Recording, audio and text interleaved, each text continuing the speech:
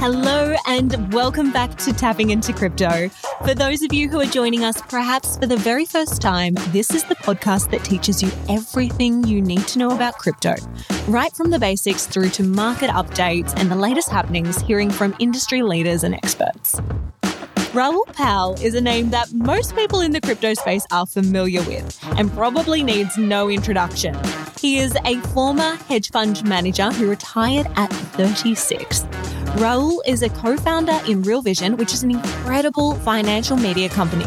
They share in-depth video interviews and research from some of the world's best investors in a way that is extraordinarily easy to understand and accessible to everyone.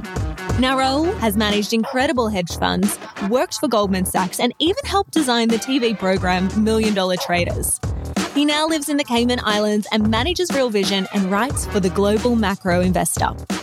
Last week, we saw the Federal Reserve meet, and many were saying this was a contributing factor to the volatility in the market. We still cover exactly what Raoul thinks, along with what he thinks we'll see from the Fed across the rest of 2022. Raoul also shares some insights on macro investing and how this thinking can change the game with crypto, why the market is responding the way it is right now, and because we know you all love it so much, we chat about his experience building the Real Vision HQ in the metaverse and whether NFTs and the entire metaverse is a hype or here to stay. These are just a few key highlights. This episode is jam-packed with amazing insights into the crypto world from one of the best. So whether you're a beginner, a Bitcoin veteran, or just crypto curious, I am your host, Alicia Chapman, and this is Tapping Into Crypto. Welcome to the podcast, Raoul. It is so wonderful to have you here with us today. Fabulous to be here. Thanks for asking me. Now, most people will have heard of you before, but I'd love to hear in your own words. We've explained what Real Vision is in our intro, but how did that journey come about? What led to you creating Real Vision? Yeah, that journey was, look, I was at the epicenter of financial markets for my career. So I was working at Goldman Sachs, where I was running a hedge fund sales business in equities and equity derivatives. I was then running a big hedge fund, global macro hedge fund, trading all assets around the world. And then it was about 2005, I kind of opted out of the rat race and moved to the Mediterranean coast of Spain and started writing macroeconomic research and investment strategy. And by about 2006-07, I was worried that we were going to have a big financial event because so much debt had happened in the global economy. And I thought that if we had a recession, which looked like it was coming, it was going to blow up. So I started writing about it and kind of told what was happening and forecast it. And then people would come up to me in the street, or friends of friends or friends of my parents say, well, why didn't we know? I'm like, why did some of us in the middle of the financial system have all the information and everybody else didn't? Yeah. And then along comes the European debt crisis, 2012, where we almost lost the entire European banking system all over again, and whole governments were going bust. And again, I saw that coming, had been writing about it. You know, the people who subscribed to Global Macro Investor were kind of well prepared for it. But ordinary people who lost their life savings when I was living in Spain were like, well, why didn't we know? Why did nobody tell us? And I thought I had to do something about this because it wasn't fair that some people have all the information, others don't. So I thought about it for a while and then decided that starting a kind of a video platform was the way to do it. And that was 2014. It was well before most of the podcasts, all the video stuff. And we decided what we were going to do was going to give ordinary people access to the world's most successful investors and the world's best analysts, strategists, and give them the same access that all of the hedge funds got who could see the crisis coming. And so that was the birth of Real Vision. And we've been doing that for a long time now and have built a huge followership in helping guide people in their financial journeys and democratizing that financial intelligence and not just keeping it for the few.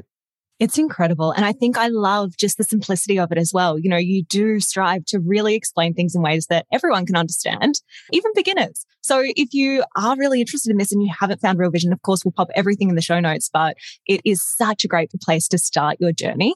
Now, I really want to dive into macro investing because that's a term that a lot of people may not have heard. But before we do, the question that we ask everyone to the podcast is, what was your very first cryptocurrency purchase? My very first cryptocurrency purchase was Bitcoin in 2013. My gosh, how good. So you've been on the full journey and this full scope, seen all the highs, all the lows and everything in between. All the drama. Oh my goodness. And so macro investing, it is a term that people may not have heard of. Can you explain what that is and how that looks at markets? So macro investing is a way of looking at markets that's based around the global economy. Australians kind of get this because they understand that when the global economy is doing well, the Aussie dollar moves accordingly. It tends to do well. And when the global economy is not good, the Aussie dollar tends to do less well. If you've got family members abroad, people kind of know some of this stuff, right? That's macro investing, betting in currencies. Australia is a natural resource rich country. So they know that there's a mining boom when the global economy is strong, and let's say China's strong, and there's a mining bust when everyone spent too much money on mining and infrastructure when the global economy is weak or the Chinese economy is weak, whoever the main demand is, right? Those are the things that are macro investing. You're investing in asset classes. So it could be currencies, bond markets, stock markets. It could be commodity markets, could be whatever, but based around the economic state of the world.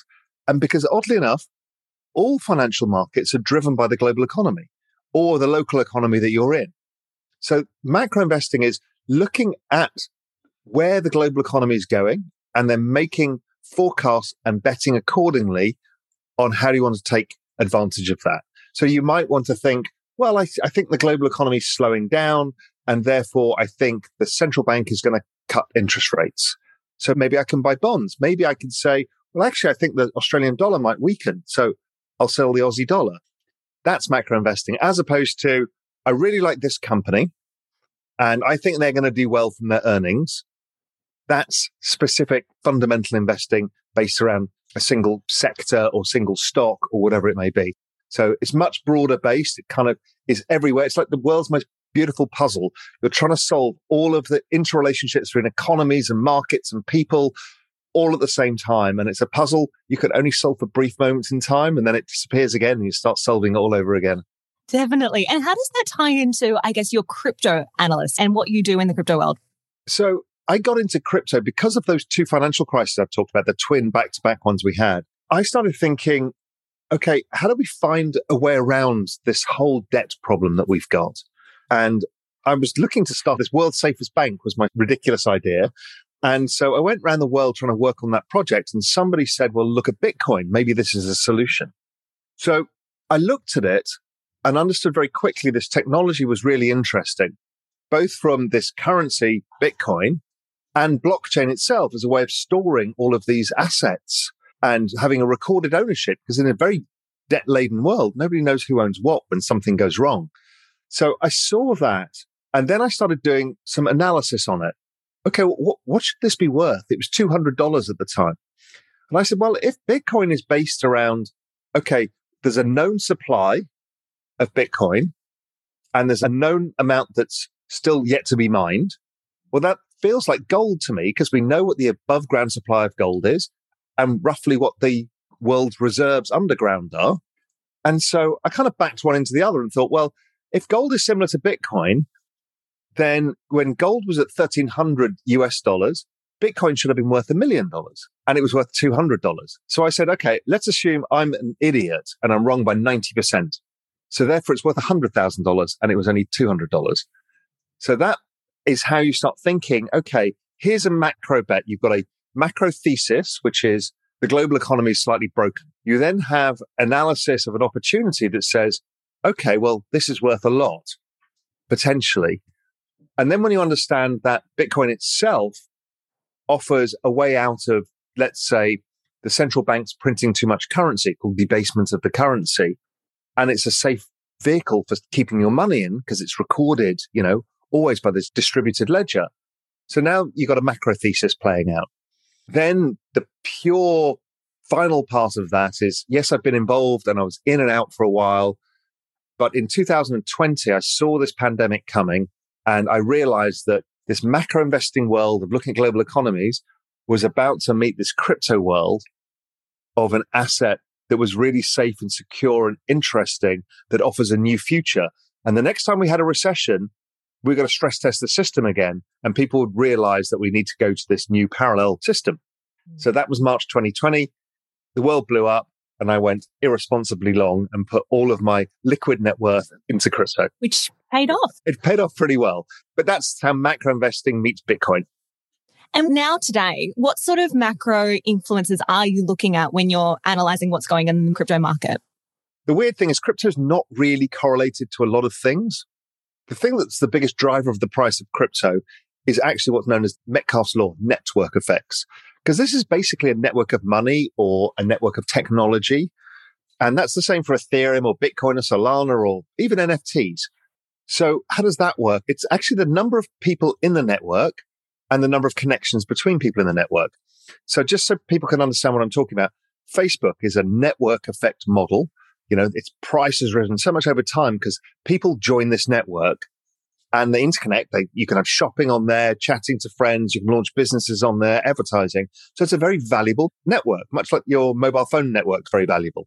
But in Facebook, you don't get to own any of that. Only the shareholders own it. So they got rich and the users didn't. In fact, they got abused by advertising. So network models are really interesting. So I use that as the framework of understanding. And then you're looking for the growth. How many people are joining this new crypto revolution? So that's how I use one side of it. The other side is, what are central banks doing? Are they printing money? If they're printing money, they're generally devaluing your purchasing power. So you want to have something that holds its power, something really scarce. And not everybody can afford high-end real estate in Sydney or, expensive art, but they can own a fraction of a Bitcoin or some Ethereum, something that has value. So that combination of the network growth of this new technology, because we're finding new ways of using it, and this store of value against central bank debasement, well, that's very powerful. And that's how I look at it in a macro perspective nowadays. And that works across the whole crypto space, not just Bitcoin. And we are in a really interesting place right now. Like that network effect. And I do love the way that you explain Metcalfe's law. Like I think that is just such a fascinating concept if someone hasn't heard that before. And you can really see that play out. But as we're sitting today, it's just before the Fed decision as we're recording, and we have seen a pretty big dip in the market. How does that correlate and play into the two?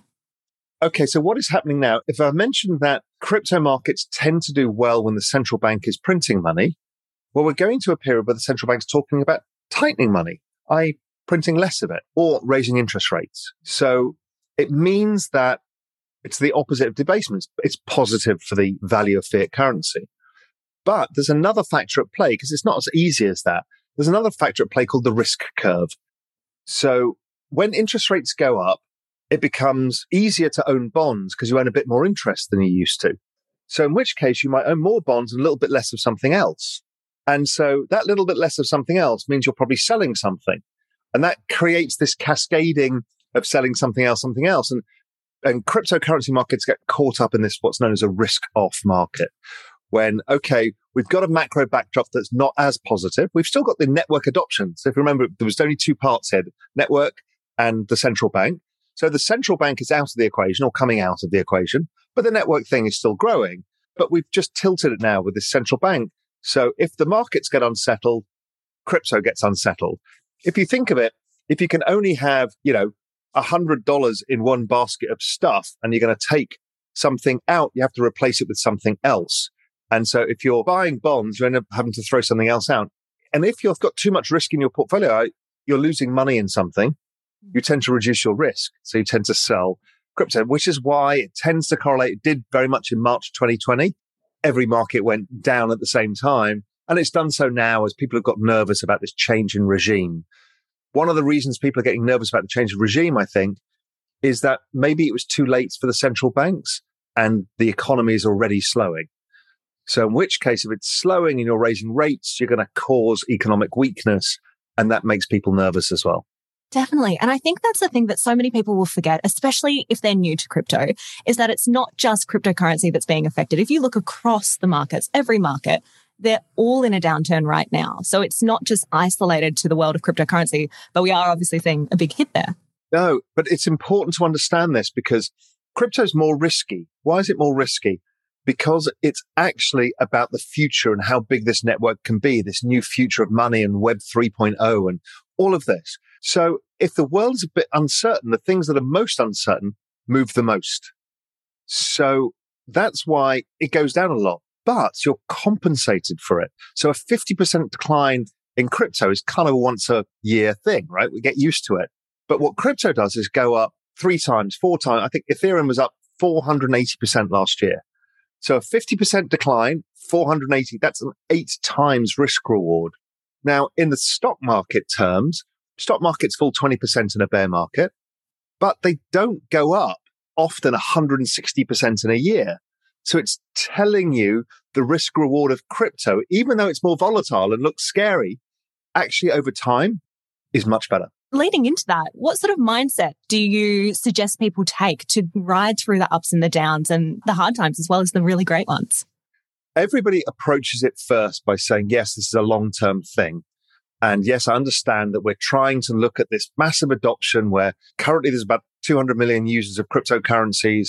And I think by the end of 2025, we'll get close to 1 billion people just because the growth of number of people adopting this is faster than we adopted the internet. It's incredible. So people say that.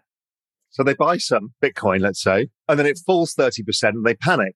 I'm like, no, if you're trying to make a 5-year bet, make a 5-year bet. And then you need to think, how am I doing that bet? Am I putting too much in one go that I now can't sleep? What you need to do is be smaller, or dollar cost average, or DCA. You'll see it on Twitter and stuff, which means that you're accumulating over time, like you do with your super or any pension plan. You accumulate over time. You wouldn't throw all of your life savings into your super in one go and hope it works. So that's the same kind of mechanism that you have with this. So I think people then start to trade because it becomes very alluring because it moves around a lot. And you see on YouTube, some Bitcoin millionaire who's made it from trading. You think, I can be that person. Yeah. What that is impatience. Is if you do that, the probability of you losing most of your money is extremely high. But just trust in the process that over time, on average, Bitcoin has gone up 200% a year on average and over 100% a year for the last 6 years, 7 years. And in that is 80% bear markets too. And it's still performed like that. Yeah. That's what you need to think. And that's what you need to realize is approach it as a long-term way of investing, unless you're a super skilled, amazing short-term trader, which you're not.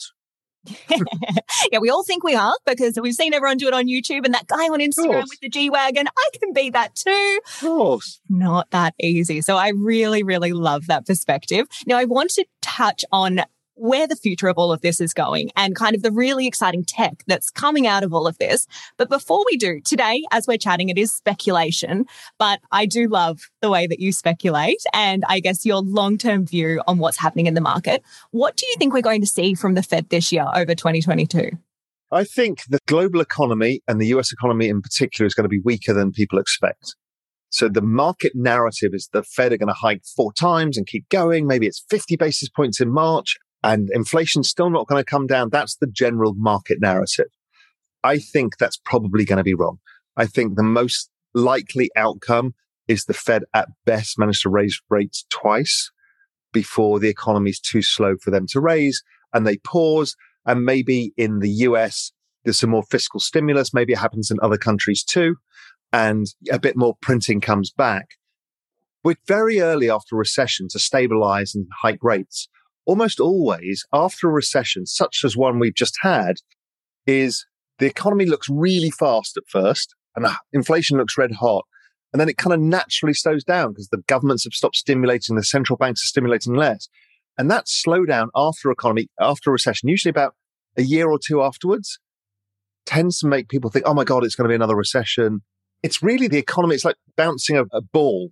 It takes a while before it stabilizes. Yeah. So it takes a while before it stabilizes. So I think the central banks won't be raising rates as much as people think. And in fact, we might see the opposite. So I think it's going to be a good market for crypto over the year, which is, people talk about the crypto cycle and is this the end of the 4-year cycle? By my analysis, it's unlikely. Could be. I can always be wrong, but it feels unlikely. It feels that we're going to have a supportive environment going forwards.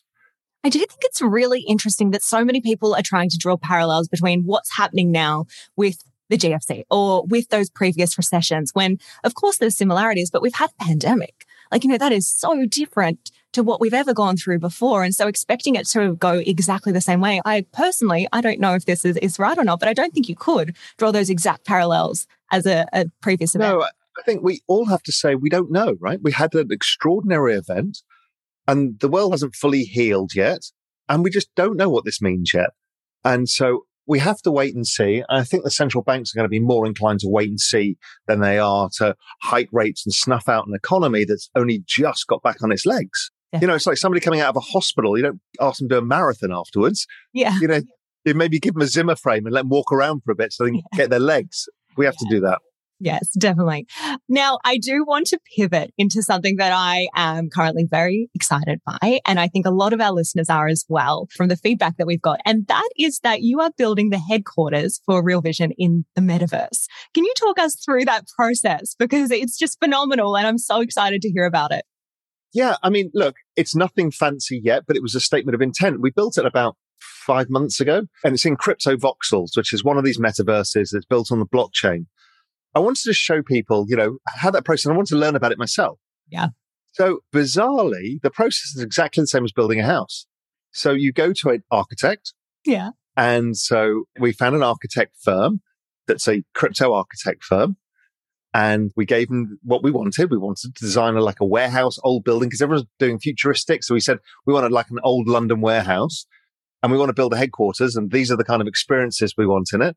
And they design it for you, build it, you buy the land as you would anywhere else, and then you deliver the metaverse experience. And then within that, you do your interior design.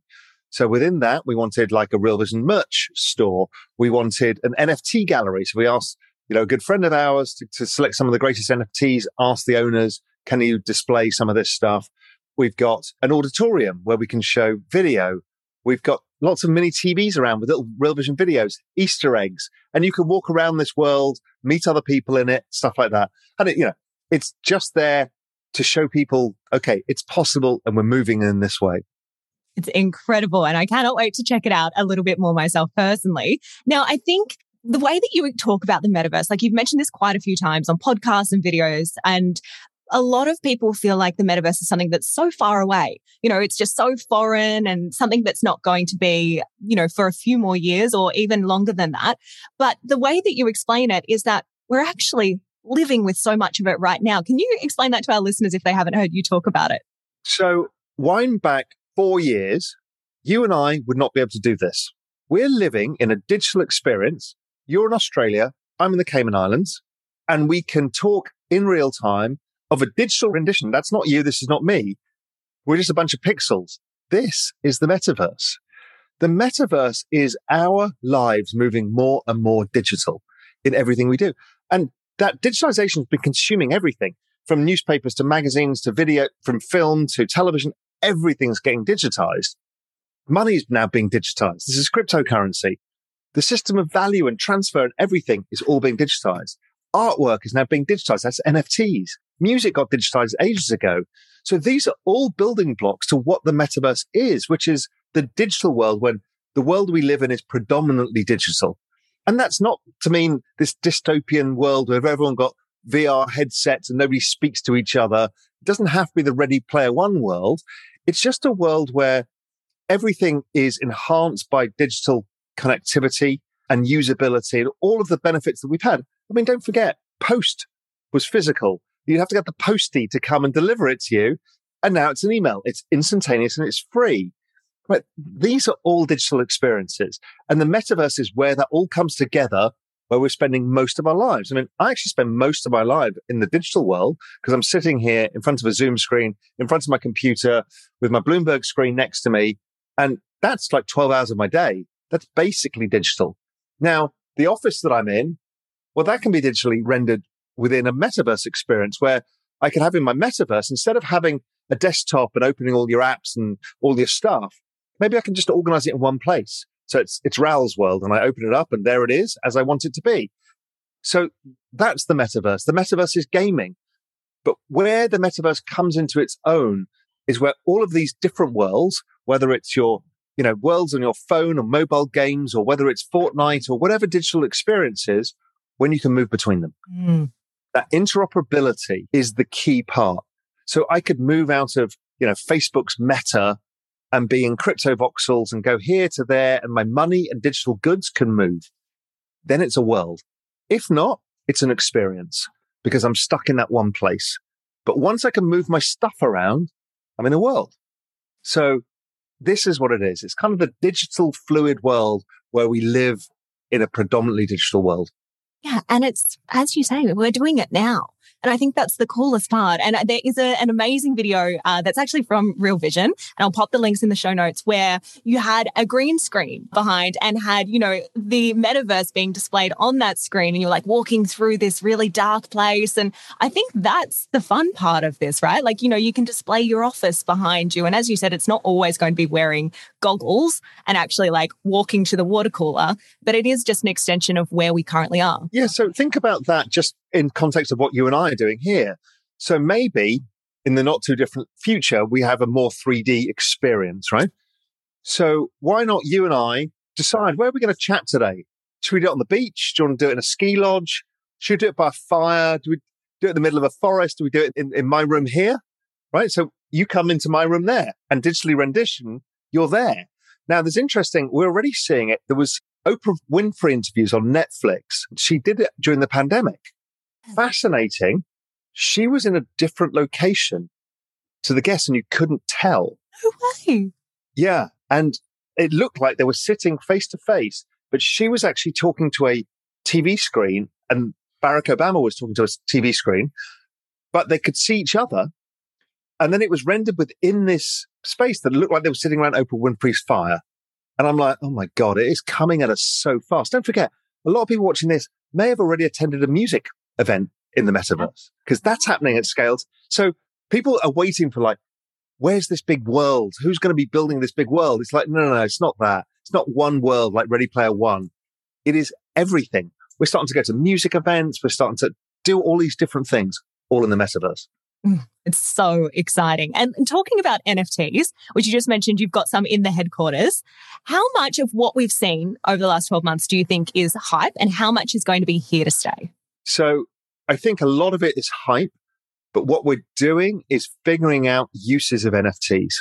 So we started seeing it with the kind of communities. So Bored Ape Yacht Club, CryptoPunks, and then World of Women. There's all sorts of great projects where you're getting together this like-minded group of people who own a membership pass to the club, which is their NFT. And that's valuable. Then there's been the art world. People like Beeple selling digital art and then owning the future revenue stream of some of that art. So if it sells, that was another big thing. But I'm talking to somebody else, a guy called Ben Mesrich, and he's creating NFTs around a screenplay that he's going to write about a film about NFTs. And he's pretty famous. He did the film The Social Network about Facebook, and he did one about Bitcoin billionaires against the Winklevosses, and tons of famous stuff he's done. But he sold NFTs to people who wanted to buy part of the script, to be part of this journey of this thing. And okay, there's another big use case coming. Concert tickets. We're seeing tickets being recorded as NFTs. So imagine the most favorite concert you've ever been to, and you've got that program, or you've got an old ticket and you stick it in a drawer or you frame it. Well, your NFTs make it verifiable and exchangeable. They become really collectible. That's really interesting too. I think because NFTs are basically unique contracts. It can work for insurance contracts. It can work for all sorts of use cases we haven't even thought of yet. I think it's going to be head spinning in how many different variations, because I think essentially real estate's going to be on NFTs.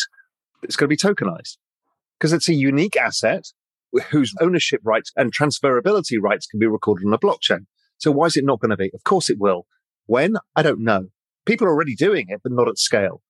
So I think that some have a physical bridge, like Dolce & Gabbana did one where you could get both a physical item of clothing and there was a 4K renditioning in the Unreal Engine, this beautiful kind of 3D NFT.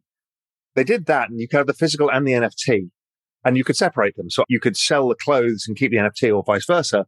But then they also created purely digital clothing that could not exist in the real world. They gave it to their chief designers and say, design clothing with fabrics that could not exist in the real world. Yeah. And then created an NFT and now you can wear that in the metaverse. And it was gorgeous stuff. So all sorts of things are happening. Definitely. And we've just seen Lamborghini over the last few weeks bring out their collection of NFTs. It feels like everybody is still doing it and still evolving in the way that they're going to interact with them. Yes. And I think a lot of people think it's free money right now, and they don't really understand that it's really about community building for a lot of it. Mm-hmm. and not everything has value. You know, McDonald's NFTs don't have value. Now, could they create one that does? Who knows? But we have to be careful that we're not just being sold to just another shiny object, another brand who wants to get another dollar out of our pocket. Yeah. You know, so there's different ways we need to look at it. So it's not clear yet. Yeah. A comment that was trending a few weeks ago is one that you made on an interview with Bankless Brazil. And it was talking about there being a reasonable chance that crypto could 100x and reach a $250 trillion asset class by 2030. Now, during that interview, you also mentioned that in order for that to happen, that 3.5 billion people would be using it. What sort of changes do you think we're going to need to see over the next few years to reach that level of adoption? So we talked about the rate of adoption before. So the crypto adoption is growing at about 115% a year, 113%. While the internet back in 1997, with roughly the same number of users, about 200 million, was growing at 63% a year. So we're growing almost twice as fast as the internet did. So if you just extrapolate those numbers and assume it slows down a bit to 83%, we get to 1 billion people by 2024. And then extrapolate the numbers, you get to 3.5 billion by the end of the decade. And that's by assuming it slows down even further. So I'm not doing anything magic and not making any major forecasts. The other way I back that out is it's about a $2.5 trillion asset class now. If I look at global equities, global real estate, global bonds, they're all like $250 trillion. We're not talking about Bitcoin here. We're talking about the whole digital asset ecosystem. Well, if this is a new asset class that's exponentially growing in value and developments and everything else, then the probability of it getting to the same size as the other asset classes, pretty reasonable. And we're creating new worlds out of this, which is metaverses. So we're creating new opportunities. You know, you're not pulling stuff out of the ground and selling it now. You're creating stuff purely digitally. So yeah, kind of makes sense that it could get there. But simple things could get there is the moment the European Central Bank introduce a central bank digital currency. Now, that's not people in Bitcoin, but it's the Central Bank of Europe saying, well, everyone, here's your digital rails. Now, everybody starts using that. There's 350 million people in Europe. China's just putting people on the central bank digital currency. That's coming out. Now, if they allow people to then interact in digital asset markets, they've now made it super easy, not this stupid experience of opening a wallet and opening this. And it all kind of works seamlessly. You get your money in and out of your bank and, you know, there's not all the questions of everything because the central banks can record where that money goes because they own the blockchain for the central bank digital currency. So I just think things accelerate faster than you think. Because don't forget, if we double from here, we go from 200 million users to 400 million users. Double again, we're at 800 million. Double again, 1.6 billion. That happens quick. Yeah. And I think today, in Australia especially, I know across the world is a little bit different, but in Australia, it feels like we're almost moving to a cashless society already. You know, there's not a lot of places that accept physical cash anymore. So we're the transition is so minimal to move then. I just never use cash. I never do because it's just a pain. Now, there's a lot of concerns about, privacy and blah, blah, blah, but actually nobody uses cash. Not many. Really? I mean, you barely use it for anything. And so, for a tip, only because we haven't made it really easy to give somebody a tip like that or whatever it may be. So, yeah, we're moving that way already. You know, money is being digitized already. And what do you think happens to fiat currency then? Are they all going to move, like you suggested? So fiat currency is a government's monopoly on the currency. We've now created these global currencies, which are the cryptocurrencies.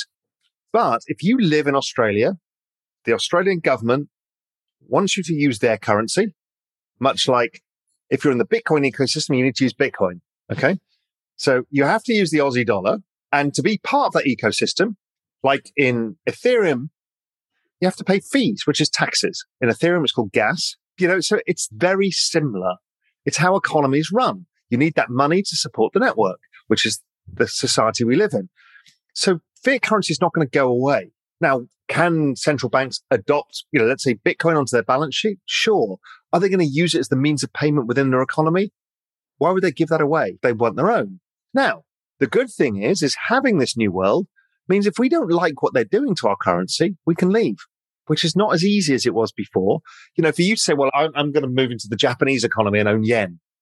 Well, it's not easy because it's not convertible. You can't go and buy a coffee in yen in Australia. but you can with crypto, or you can convert it instantaneously. It's just a different setup, a flexibility to opt out of the system of money that we're not comfortable with. Yes. And over the last week, we have seen Russia come out and talk about banning crypto, and we've seen a few countries do that before. How are governments going to have to change and evolve to be able to embrace this? Look, people are struggling with regulation. You need to think, okay, what is Russia trying to do here? Well, let's go back to China, who did ban it. What are China trying to do? Do they not want their people ever to use cryptocurrencies? Well, they already are. They're doing it via Singapore. They're doing it via elsewhere. It's very hard on the internet to stop people doing things. I think what they're trying to do is they want to launch their central bank digital currency. So to keep stock of who owns what currency before you start a new system, you want to stop people leaving your system. Then you capture it all and say, right, we now know where all the money is and we can now monitor it as it moves around. Because blockchain allows them to do that. I mean, it's not private, So if you are a Chinese citizen using the digital yuan, you send it into Bitcoin, it goes into DeFi, it comes back over here, they know exactly where it's gone. So they've now can claim their fair share of taxes, make sure no cheating's going on, that kind of stuff. So I think Russia's doing something similar. For what purpose? Not entirely clear. But they said they were going to ban it, not the use of it, they were going to ban mining. And then today they came back and said they're not. So they're just making noise, I think. Yeah, which everyone seems to do and go up and down about it. I think a really interesting point, we had Dr. Aaron Lane, who's a researcher here in Australia, on the pod a few weeks ago, and he was talking about the fact that when you're creating a DAO or you're wanting to create something based on blockchain, if you've got a laptop and you've got internet, you can almost do that anywhere in the world. And so it does feel like it's in government's favours to really support blockchain activity. And so it is strange that, people are going against that. Well, because they're fearful of it, right? Most governments are run by older people, for starters. So they're more fearful of technology. Technological change is a really big issue for people. They're finding they're struggling to keep up. My mother struggles with bloody email, let alone having a Zoom call, and then let alone dealing with trying to set up a crypto wallet. But so all of this is hard for people to adjust to because it's changing so fast. And governments just don't want to screw it up. They just don't want it to all go wrong where they've suddenly allowed something to happen that was too powerful for them. I get it. Not much they can do about it, as the internet taught us, because everybody's now connected. So I just think they're trying to slow it down so they can come to grips with it. And who's leading the space at the moment, in your opinion? Well, the US has led the space in terms of innovation. There's been a huge amount of innovation coming out of Southeast Asia. South Korea particularly has been exceptionally good. Singapore's probably done the best job of regulating. So they've done a great job. Switzerland have done a pretty good job with it as well. Europe's kind of nowhere in this, which is kind of weird. Australia's done not a bad job. They've had a few flip-flops of deciding what's allowable and what's not, but they've not done a bad job. So it's a bit of a mixed bag so far. India's done a total mess and then a U-turn and then now uncertainty. But I think over time, I think people just get more comfortable with it. I mean, there's no point arguing about, should people be allowed to trade Bitcoin when everyone's trading monkey JPEGs? Yeah. It's gone well past that now. It has. The train has left the station. Now, before we go, aside from Real Vision, which will definitely pop in the show notes, as I mentioned, I love it personally so much myself. Are there any books or resources you'd recommend to people that are wanting to learn about cryptocurrency and blockchain? It's moving too fast for a book to remain relevant. And what we're all finding is, like we're all consuming content everywhere. So you have to listen to high quality podcasts. You have to be on Twitter, and you could probably use Reddit, but it's probably not as good. The broad base of people on Twitter, crypto Twitter is great. So you can just find me on there and see who I follow, some of the people I interact with. That's a good way. I don't think there's any books that really help you with it because, don't forget 18 months ago, DeFi didn't exist, nor did NFTs. Mm-hmm. And it takes about a year to write a book and get it published. So you have to be writing very fast. Are there any books then in the macro investing space or I guess mindset space that you'd recommend? To understand macro investing, there's a couple of great books. Just to understand investing in general, there's any of the books by George Soros, who's one of the most famous speculators of all time, who wrote a couple of books, Soros and the Alchemy of Finance. They're really interesting to get you to think and live in the future, to make bets, not on the information you have today, but where you think the information is going so you can prosper. That's what we're talking about when we talk about this could be 100x in 10 years' time. Yeah. Because what we're saying is, okay, the opportunity of this is huge compared to the risk of this, down 50%. up 100x in terms of value. These are the things. There's a great book also called Market Wizards and New Market Wizards by Jack Schwager, where he interviews some of the most famous investors in the world. I think those books are really useful to think this through.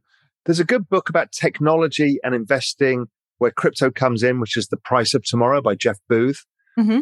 That's a really interesting book. And there was another one from Victor Stett, who's an Aussie, was based in Australia. And I can't remember his book, but it was much around the same technological age investing and how crypto fits into that. Amazing. We'll find it and we'll pop it in the show notes for you guys so you can check all of those out. Well, it's been amazing having you on the podcast today. So many insights and so much wonderful information. We will definitely pop everywhere for people to find you, but thank you so much for coming on. Thanks very much. And look, everybody enjoy the volatile ride. It's all part of the game. Oh yeah, hang on, guys.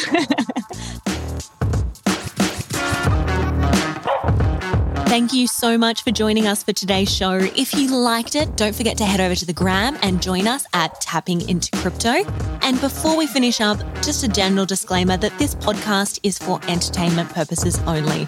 And the opinions on this podcast belong to individuals and are not affiliated with any companies mentioned. Any advice is general in nature and does not take into account your own personal situation. If you're looking to get advice, please seek out the help of a licensed financial advisor. We'll talk to you soon.